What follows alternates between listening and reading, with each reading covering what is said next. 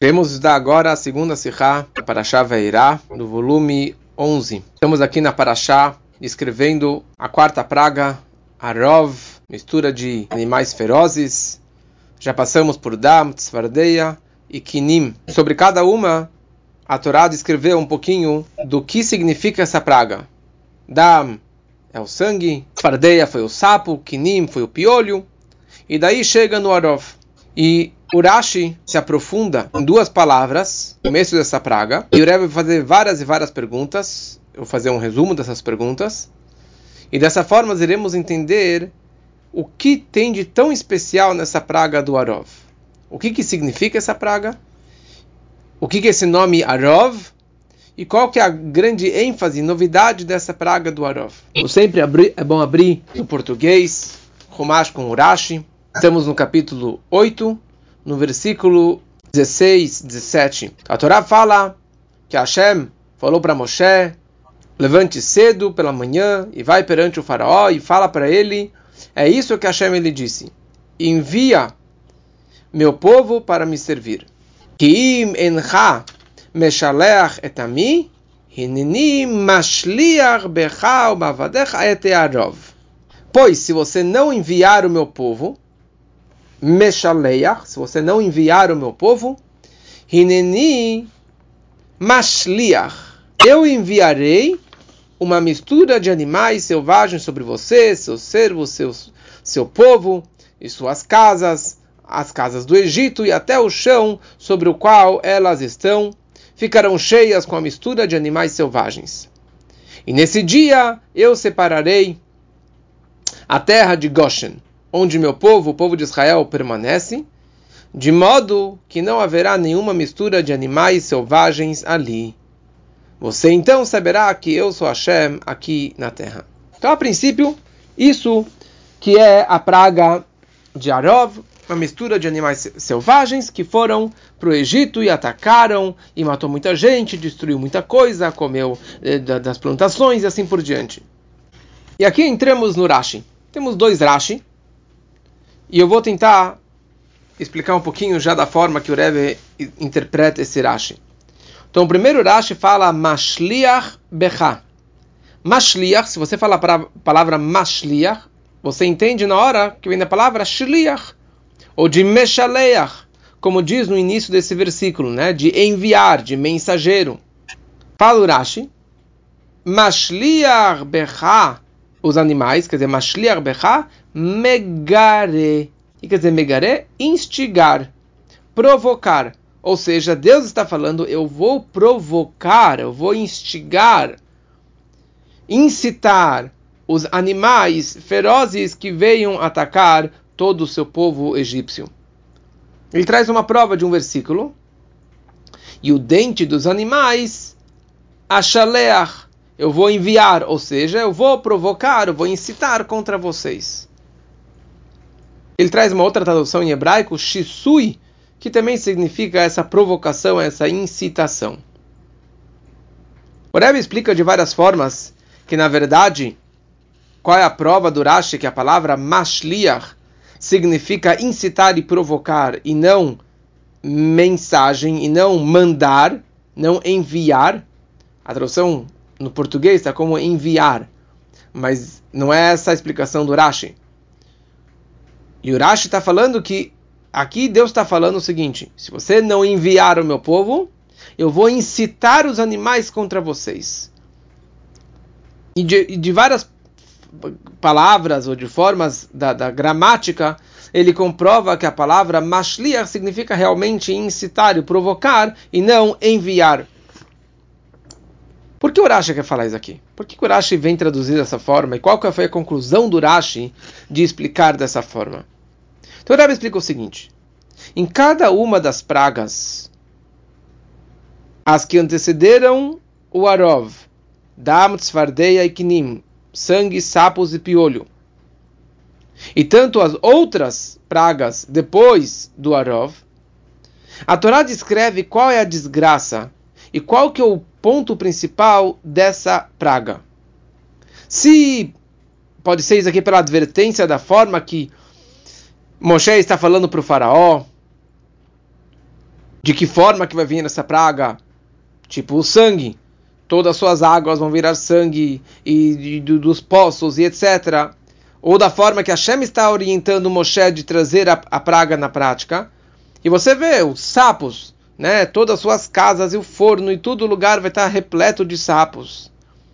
Ou o piolho, que vão vir em cima de vocês, em tudo que é lugar, nos animais. Então você já entende o que significa essa praga. Quer dizer, o próprio nome dela já significa sangue é sangue, sapo é sapo.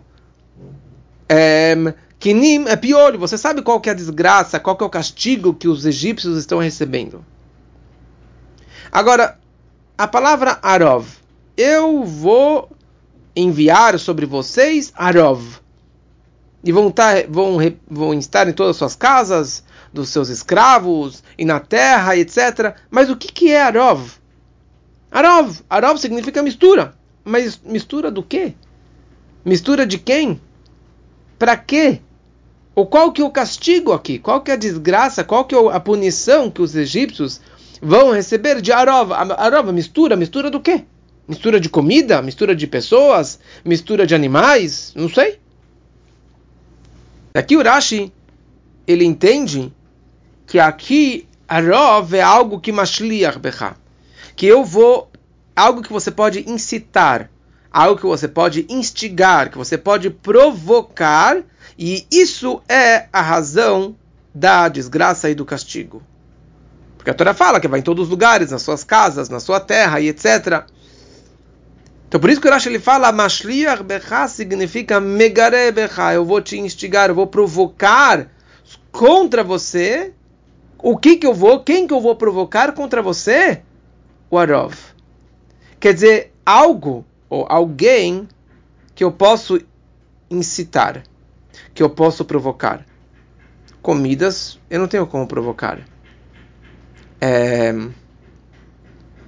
Animais caseiros, animais dóceis, eu não tenho como provocar. Pássaros, eu não tenho como incitar pássaros. Eu não tenho como provocar uma vaca para sair correndo para te destruir. Ou pegar um cavalo e bater nele, ele vai sair destruindo todo mundo. Isso não é algo, não é um animal que existe uma provocação. Qual é a conclusão do Rashi? Balei Chaim, animais ferozes. Quando você cutuca o leão com vara curta, você está em perigo. E se não for com vara curta, se jogar uma pedrinha nele, você está em perigo. Qualquer tipo de provocação por um leão, um leopardo, uma cobra, um escorpião, qualquer tipo de animal feroz, você está em perigo. E eles são destrutivos, eles vão atacar. Então qual é a conclusão? O que quer dizer Arov e qual é o castigo? Deus ele vai incitar os animais ferozes, muitos animais ferozes. Be'arov, Arov significa irbúvia, com uma mistura grande de animais. Eles vão morder e vão destruir todos os egípcios. Então, aparentemente, essa que é a praga de Arov. Ou seja, a ênfase dessa praga não é animais ferozes. Não é que vieram cobras, escorpiões e leopardos e leões e atacar. That's not the point. Essa não é a ideia dessa praga. Também, isso é o que aconteceu. Mas a ênfase que é o nome dessa praga, e nós sabemos que o nome de cada coisa, de cada criatura ou de cada praga representa toda ela. Então a principal novidade e milagre que veio nessa praga foi a mistura, Arov, de vários animais ferozes. Mas todos os outros detalhes dessa praga, que eram animais ferozes e que vieram, destruíram, isso daqui não é a grande novidade e o grande milagre. E por isso que também não faz parte de Beheimot. Aqui são só Hayot. Hayot Raot, animais ferozes. E não animais caseiros, Beheimot. Porque você causar que uma vaca, um boi, virasse um animal feroz e destruísse, isso é mais um milagre. Então, isso seria o milagre da praga, assim, que veio cavalos e destruíram.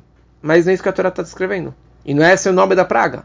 O nome da praga é mistura de animais ferozes. Mistura, a mistura dos animais. Calma aí. Então, se são animais ferozes por conta própria, se eles, pela natureza da cobra, do escorpião e do leão já é de destruir, por que precisava desse mashliach bechá? Eu vou provocar e instigar e incitar os animais. Por que precisava dessa provocação? É a natureza deles. A natureza deles é de ir atacar.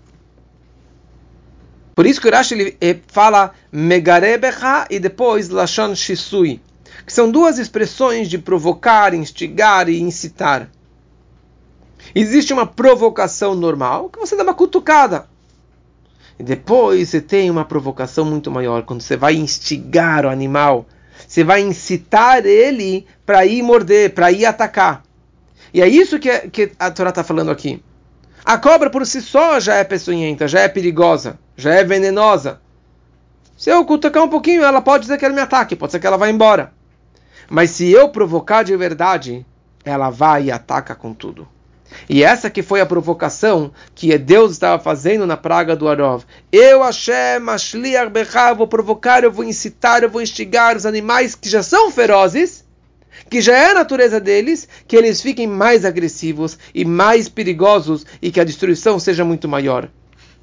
E por isso que não se trata de animais quaisquer, são animais que por conta própria, que pela própria natureza já são animais ferozes. Isso é a primeira linha do Rashi, as primeiras duas linhas do Rashi. Depois o Rashi tem um segundo parágrafo, que fala et hearov, uma mistura. E eu vou ler o Rashi aqui em português. Todo tipo de animais selvagens. Serpentes e escorpiões misturados. E os animais destruíram o Egito. Daí o Rashi traz uma segunda explicação. Ponto, certo? Daí o Rashi traz uma segunda explicação. E fala o seguinte. Existe um motivo para cada uma das pragas, conforme explicado na Agadá, a respeito de cada uma delas, o porquê desta e porquê daquela. Pois assim como nas estratégias de uma guerra, de um rei, que promove um ataque, quando está sitiando uma cidade, que no começo ele estraga as fontes de água da cidade. E depois soam as cornetas com o intuito de aterrorizá-los e confundi-los. Leiaram levahalam, de aterrorizar, de assustar os moradores daquela cidade. Assim também Deus enviou as rãs que coachavam e faziam barulho, etc. Vechulei, como consta no Medrash de Rabbi Tanhuma. Isso que é o Rashi. O Rebbe faz várias e várias perguntas sobre esse Rashi. Que o Rashi ele escreve animais ferozes, vírgula, serpentes e escorpiões misturados. A fonte do Rashi é do Medrash Rabbah. Se você vem do Medrash Rabbah, você poderia escrever outros detalhes que o Medrash escreve. Ele escreve ursos, leões, leopardos, ou outra opinião que eram mosquitos ou pernilongos mais perigosos que atacavam. Mas o Rashi só escreve Hayot Ra'ot. Então, se o Rashi quer falar só de uma forma geral que eram animais ferozes, para por aí. Mas o Rashi ele fala animais ferozes, vírgula, serpentes e escorpiões. Por que serpentes e escorpiões você sim descreve? E todos os outros tipos de animais ferozes você não descreve. E aqueles que o Medrash descreveu, como leões, leopardos e ursos, o Rashi omite. Então, e da onde que é a sua prova, Rashi? Por que você escreve bem esses dois? E só esses dois tipos de animais selvagens, como serpentes e escorpiões. Então, primeiramente, baseado no que acabamos de explicar, que a maior ênfase dessa praga é a mistura de espécies, por isso que é chamado Arov, que é mistura. Por isso que o Rashi ele fala Hayot, Ra'ot, Beirbúvia, animais selvagens misturados. Porque esse é o principal milagre e novidade dessa praga. Fora o fato que eram animais ferozes que destruíram. Por isso que o Rashi ele fala todos os tipos de animais selvagens. Por exemplo, cobras e escorpiões.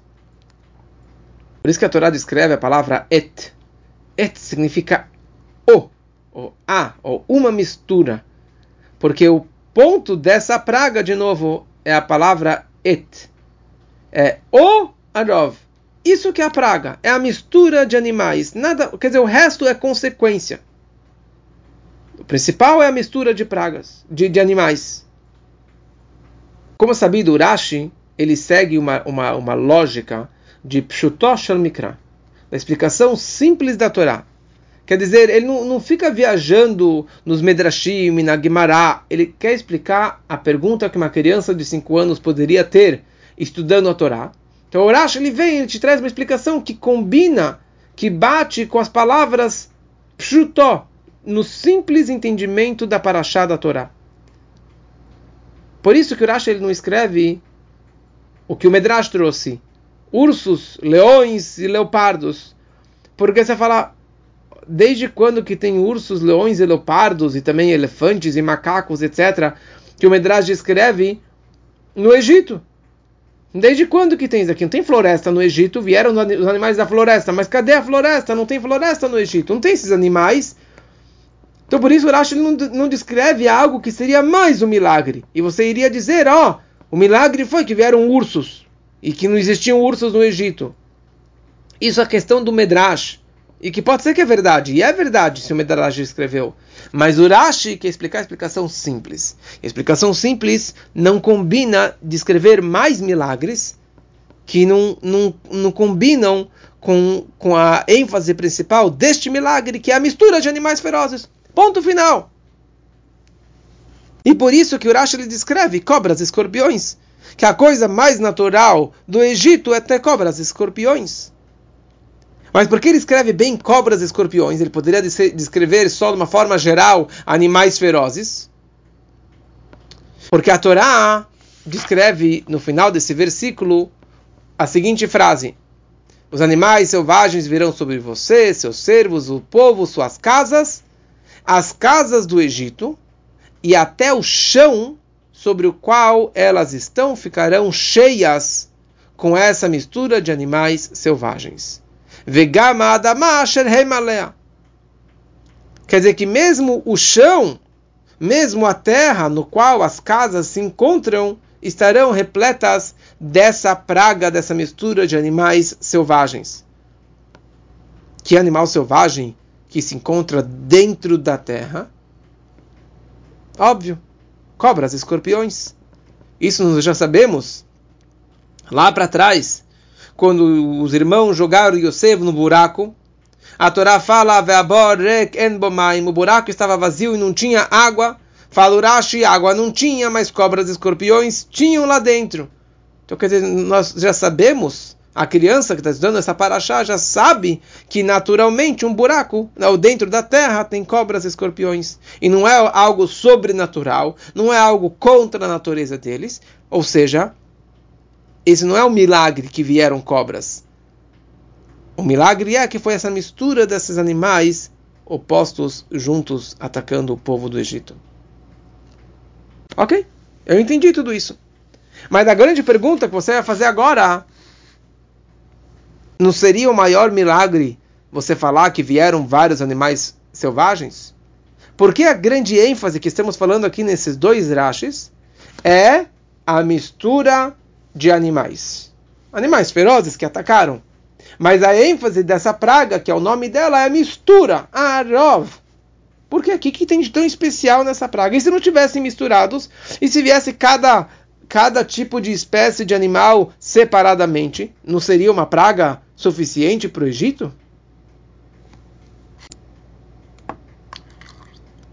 Por isso que o Rashi ele continua a explicação dele. E o Rashi traz uma segunda explicação. Ele traz da Agadá, ele traz do Medrash Rabbi Tanhuma, que ali está descrito a explicação, o motivo de cada uma das pragas. O porquê de cada uma. Isso é que nem estratégia de guerra que um rei ele faz contra cada povoado. Ele sitia uma cidade, E no começo da guerra ele estraga as fontes de água.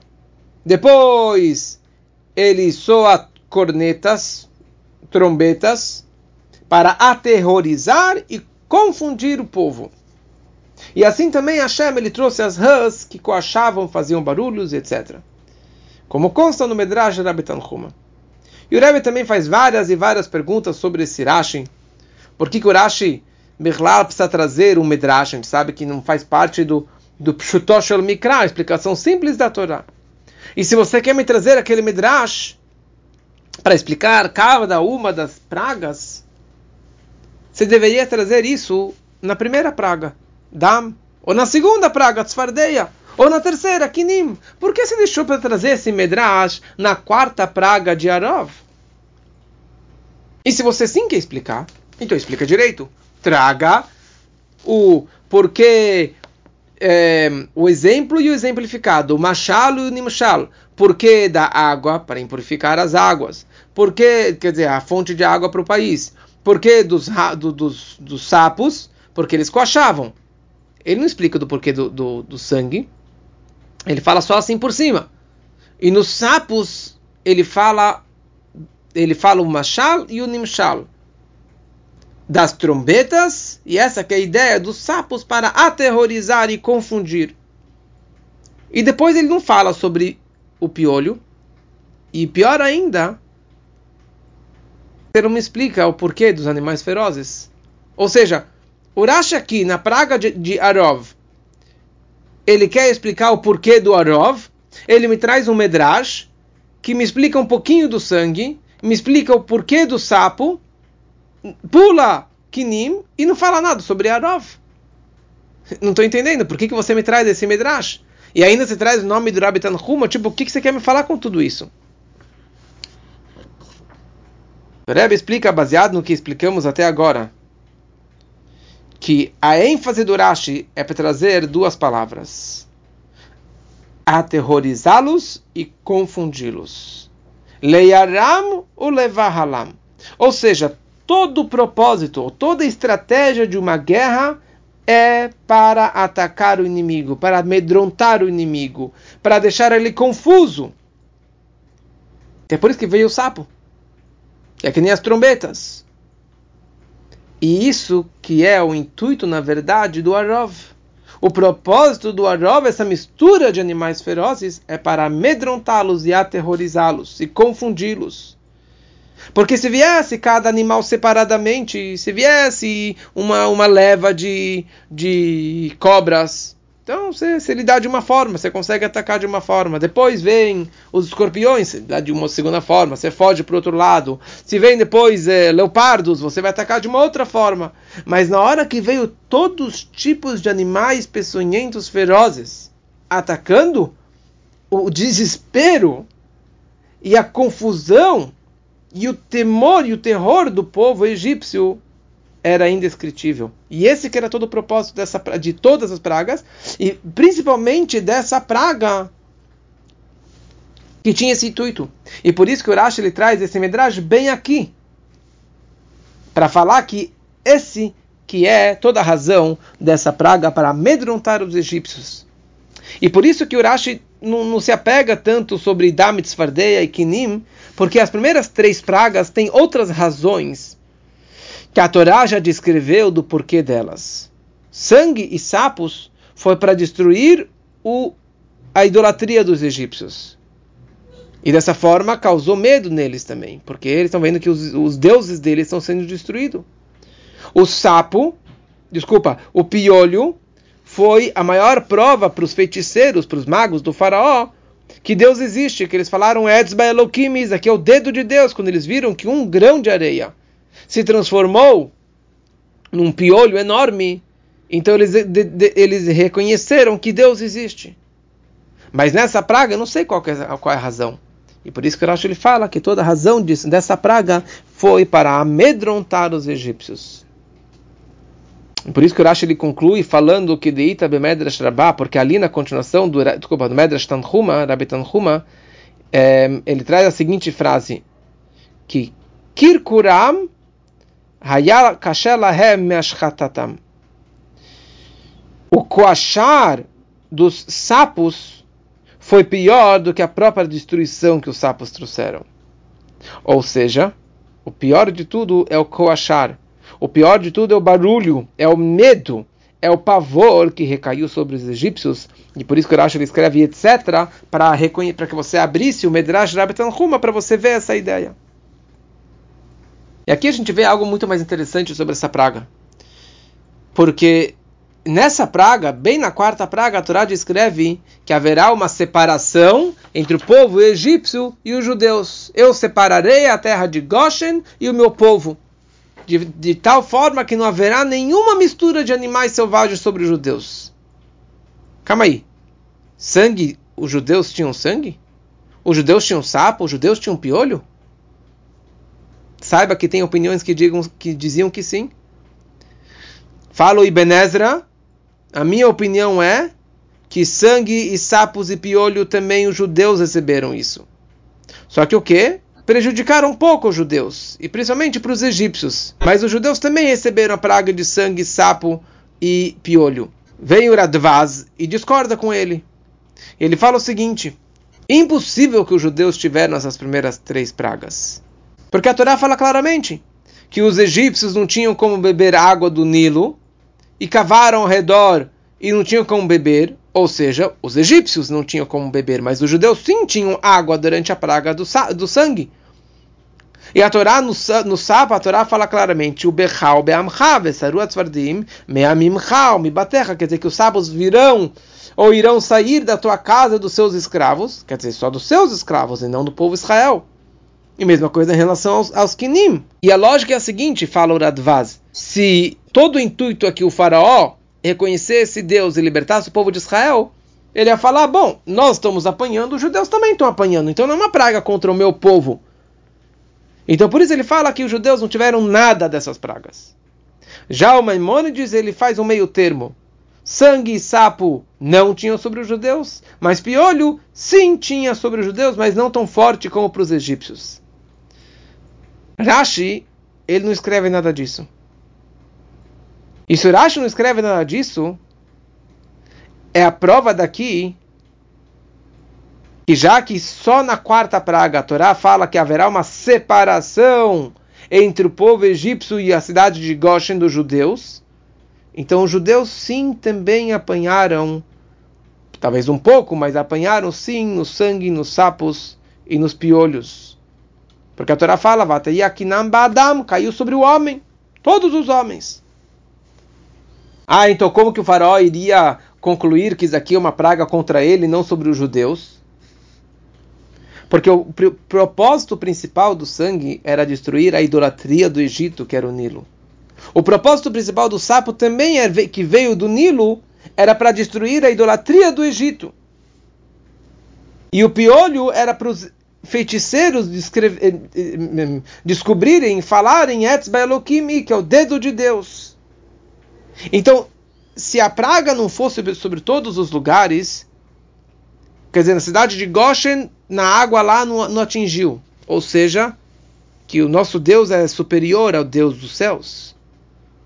Sobre os judeus, se sobre determinadas terras não tivesse piolho, então eles também descreveriam dessa forma: Deus é incapaz de trazer em todos os lugares. Ou seja, a praga que o Moshe e Aaron trouxeram não foi tão poderosa em atingir em todos os lugares do Egito. Ou seja, de acordo com o Rashi, os judeus também tiveram sangue, também tiveram sapos e também tiveram piolhos.